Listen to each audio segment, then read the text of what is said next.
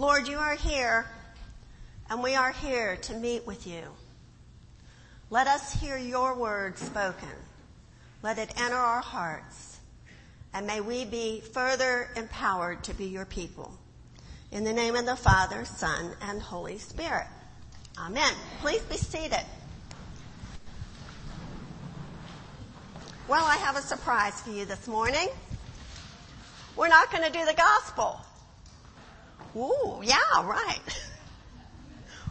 We're going to talk about kings today, the story in 1 Kings. So, have you ever had a situation where you felt like you were doing everything you were supposed to do and that's where God was leading you and you were on the right track and things were going, well, they were going, but it didn't end up the way you thought it would? Anybody ever been there doing that? Well, if you can think about that, you will be able to connect with the problem that Elijah's having, because his story is a story about a man who had things not work out the way he expected them to. So, we want to look at the story, and so in order to understand where we are, we're going to recap part of it from chapter 18. This is like the TV shows where you see, and it tells you that they're going to tell you what happened before so you know what's going on. That's what we're doing. So, at this point in time, the country of Israel is split in two. There was the northern kingdom, and there was the southern kingdom, which was the northern kingdom was known as Israel, the southern kingdom is known as Judah. It is also a time when very poor kings have been governing the country. There has been a real lack of spirituality. And all of this is really made extraordinarily the scene when Ahab, who is the king of the northern kingdom, marries, anybody remember who? Jezebel. Now, Jezebel was a foreign princess, but she did not believe in the God of Israel. She believed in the God of Baal. And she has decided that when she comes back to the kingdom, she is going to convert all the Hebrew people to become Baal worshipers. So Ahab has really brought about one of the most serious declines in the country. Now, in order to accomplish her plan, she has to get rid of a bunch of prophets. So she decides the most expedient way to do that is to kill them all. Well, Obadiah hears about it, and he grabs 100 of them, and he hides them in 2 different caves. And Jezebel doesn't know where they are when she goes about her getting rid of these prophets. And so, at this point, Elijah really enters the story. Here is Jezebel wanting them to worship the god of Baal. Here is Elijah trying to bring people back to the real true God. So, Elijah issues a challenge to the prophets of Baal. And he says, this is what we're going to do. This is going to be a trial by fire to see whose God is the most powerful. And so, what he says is, I want you to take a big bull, cut him into pieces, lay him on the prepared wood, and then I want you to call on your god Baal to send fire down to burn him up. So they did all that. They set it up, they cut up the bull, they laid it on the wood, and they began to call on Baal to bring down fire. Well, no fire appears. and they are dancing around the thing, and they are beseeching their God, and another thing that they did was they would cut themselves, and this was going on for hours. And Elijah just can't pass up taunting them a little bit. And he says, maybe your God's on vacation or napping. So he doesn't feel. But this goes on, and so they're obviously a failure. So now Elijah's going to set up his bull, cut into pieces, on the wood, in an old altar space, and around it is a pit. And he pours lots and lots and lots of water in the pit. He kept saying, bring another jar, bring some more jars of water. So the whole thing is wet. And he calls on God to send fire. And immediately, the whole thing is burned up. God sends fire, and even every drop of the water is gone. God has acted. So, what does Elijah do? He kills the prophets of Baal. Well, at the end of this happening, this event, Ahab goes back and tells Jezebel, well, Elijah's killed all your prophets. He's proven them to not be very able to call on the power of their God, and he's killed them all. And you can imagine how pleased Jezebel is. She's going to convert the whole country to Baal. Now her prophets are dead, and the God has been proved to be worthless. So she sends someone to Elijah and says, I'm going to kill you before the next 24 hours are up. You'll be dead. And what does Elijah do? This great man of God, all of these spectacular things, absolutely panics. And he races away and begins a process to hide himself. So, here he goes. He finally gets to the southern kingdom where Jezebel cannot not reign at all, and he's wandered down there, and it says that he sits under a broom tree. Now, I know you all know what a broom tree is, right? A broom tree is grows in the desert. We do not have them in Florida. And it's like a large shrub. They don't grow real tall. In fact, a lot of the pictures that I saw of them when I looked them up were kind of like sitting under a giant mushroom. They kind of arch out. And so he's sitting under there feeling sorry for himself. And he goes to sleep. And an angel comes and taps him on the shoulder and brings him bread and water. And he eats it, and he goes back to sleep. So the angel comes again, and he taps him on the shoulder this time, and he says, Elijah, you need to eat this because you're going on a journey, and you won't be able to make the journey unless you have some sustenance. So Elijah eats it, and he begins his journey.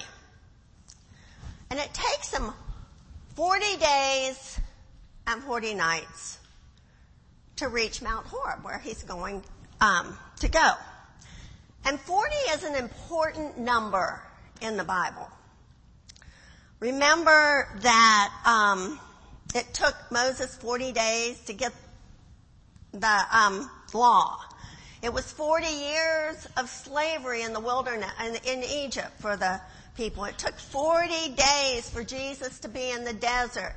It rained 40 days and 40 nights. I'm not going to go any further because I read somewhere that there are 146 times that the number 40 is used in the Bible. So I'm going to spare you the other 136.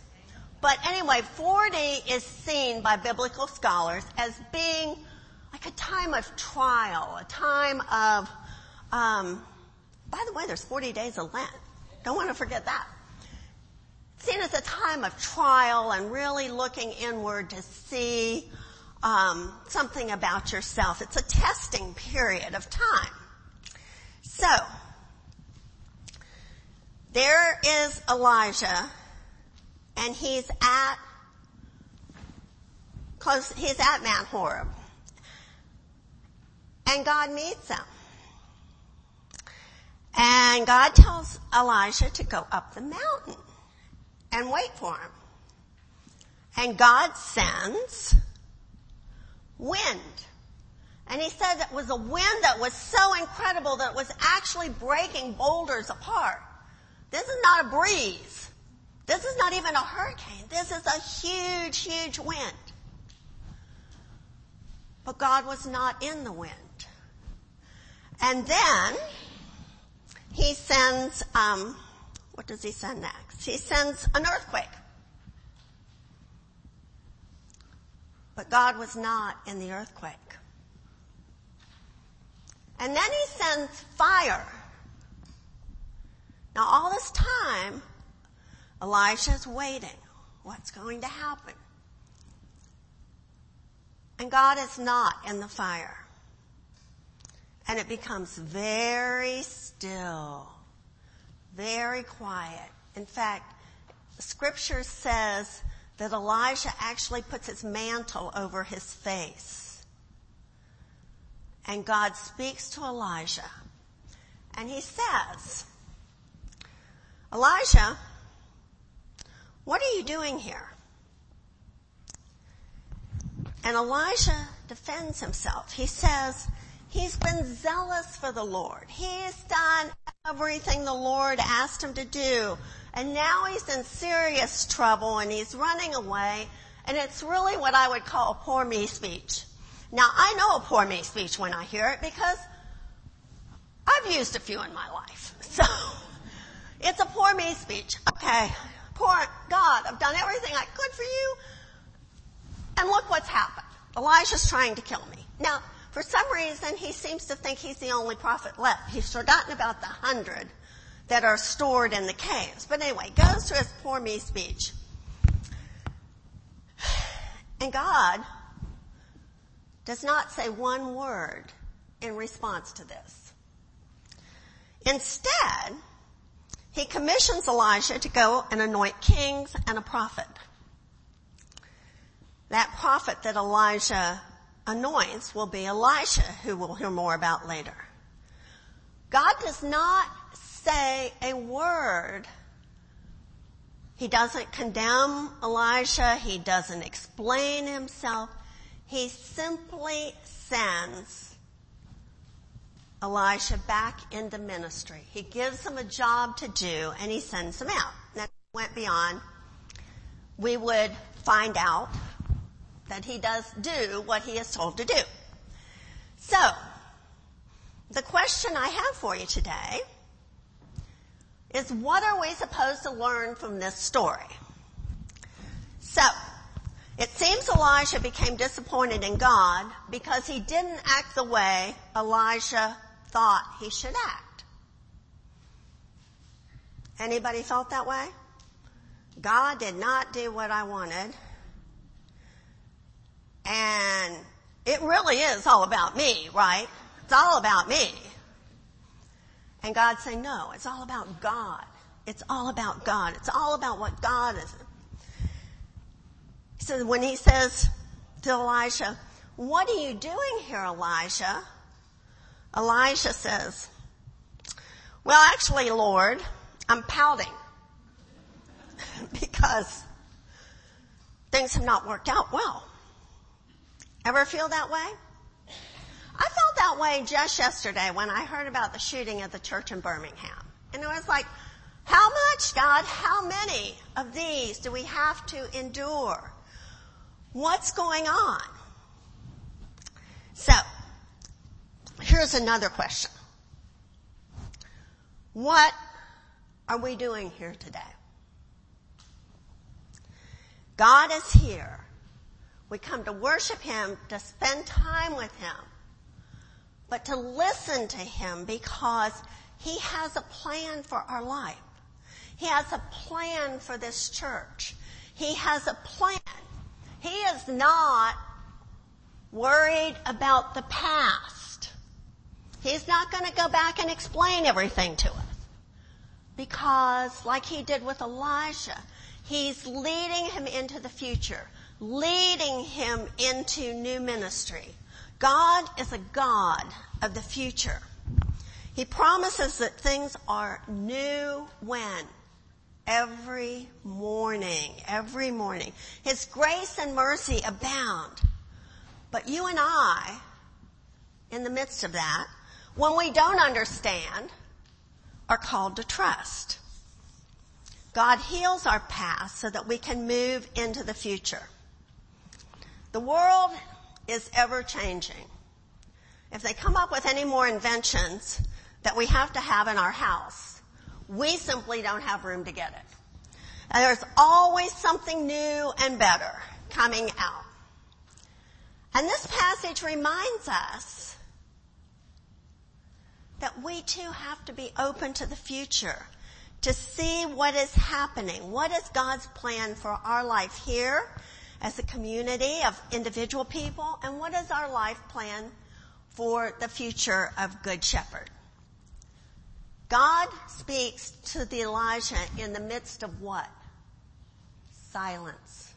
Profound silence. I think that tells me, and perhaps you, that I have to be quiet long enough to hear.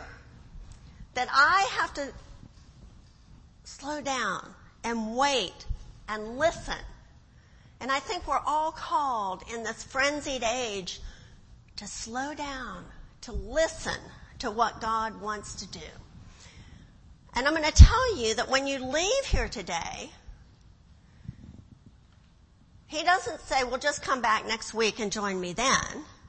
He sends each of us out to minister in the world. That's why the ending, when the dismissal is done, it's words like go and love one another. Go out and spread the good news. Go and serve the world. In other words, when you leave here, you're entering the mission field. When you leave here, you'll run into people over and over and over again who know nothing about God. But we are called to be in this world as his people. And as we listen and pray, I think we begin to discern where God is leading us individually and corporately. I can't talk to everybody I meet in Publix, but maybe there's one person that I'm called to spend time with. Who knows?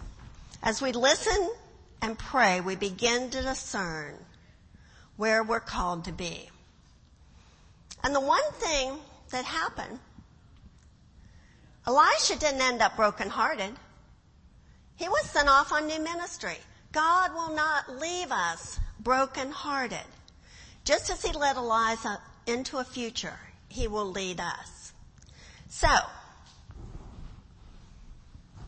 as we pray today, may our hearts be open. And may we be in a manner where we can say, speak, Lord, for your servant is listening. Amen.